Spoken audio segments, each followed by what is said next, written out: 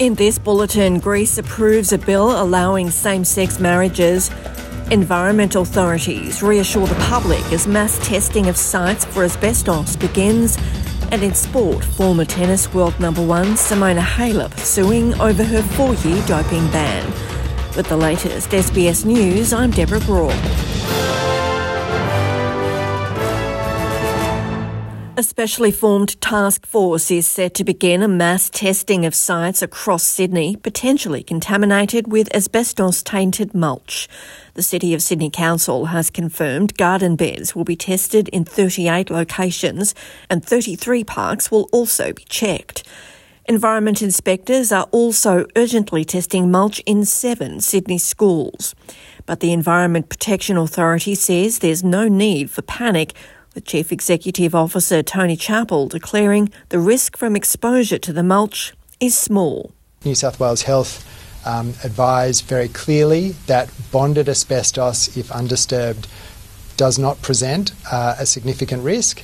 Obviously, in different contexts, it can be disturbed, and we always take it seriously and work rapidly to remediate and remove it. But the community can be confident that they can go about their lives and they're not facing a significant risk.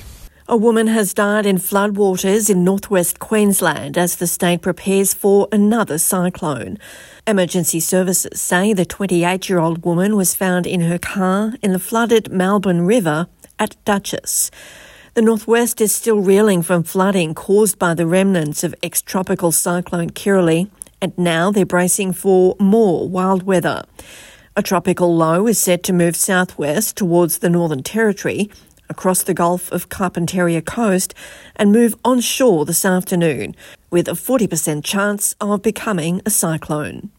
Greece's parliament has approved a bill allowing same-sex civil marriage, a landmark victory for supporters of LGBTQI+ rights. The approval was greeted with cheers by onlookers in Parliament and the dozens of people gathered on the streets of Athens. I'm here because this is a very important step towards establishing human rights, towards equality, and a very important step for Greek society. The approval comes after decades of campaigning by the community for marriage equality in the socially conservative country. It makes Greece one of the first Orthodox Christian countries to allow such unions. A senior foreign affairs official say critics of the UN's Agency for Palestinian Refugees are exaggerating claims of mismanagement because they want to see it disbanded. Australia has joined other nations in suspending funding for the UNRWA as misconduct allegations are investigated. Greens Deputy Leader Senator Mehreen Faruqi has said the money must be restored because there's no evidence of wrongdoing by the agency. Assistant Secretary for Foreign Affairs Mark Brown has told Senate estimates they could not ignore the allegations, even though they're aware of the wider context. Unfortunately, often these reports can contain a significant amount of exaggeration and so on. So, the agenda is, and this is well known, the agenda is for UNRWA to be disbanded. Julian Assange could be extradited to the United States in less than a week to face charges of releasing classified files. Assange is facing 17 espionage charges after WikiLeaks published a haul of classified documents about US operations in the Iraq and Afghanistan wars more than a decade ago. But advocates for the WikiLeaks founder say if Australia fails to act to stop him being taken to the US, he may die in prison. His wife Stella says she does not have hope of success at his upcoming appeal hearing, which could be the final one in Britain.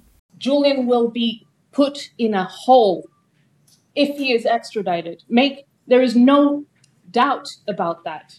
He will be put in a hole so far and deep that I don't think I'll ever see him again. To tennis, and former world number one Simona Halep is suing the Canadian company that produced a nutritional supplement she believes led to her being handed a 4-year ban for doping. Halep is seeking more than $10 million US in damages from Quantum Nutrition, which operates as Shanusa Superfoods, after testing positive at the 2022 US Open for roxadustat, a drug often used by people with anemia. Roxadustat is on the World Anti-Doping Agency's banned substances list because it can increase hemoglobin and the production of red blood cells, building endurance. The 32-year-old player says this ingredient wasn't disclosed on the label when she used the company's supplements during the tournament. She's accusing them of negligence and making false claims, alleging the ban has harmed her career and reputation. I'm Deborah Groark. This is SBS News.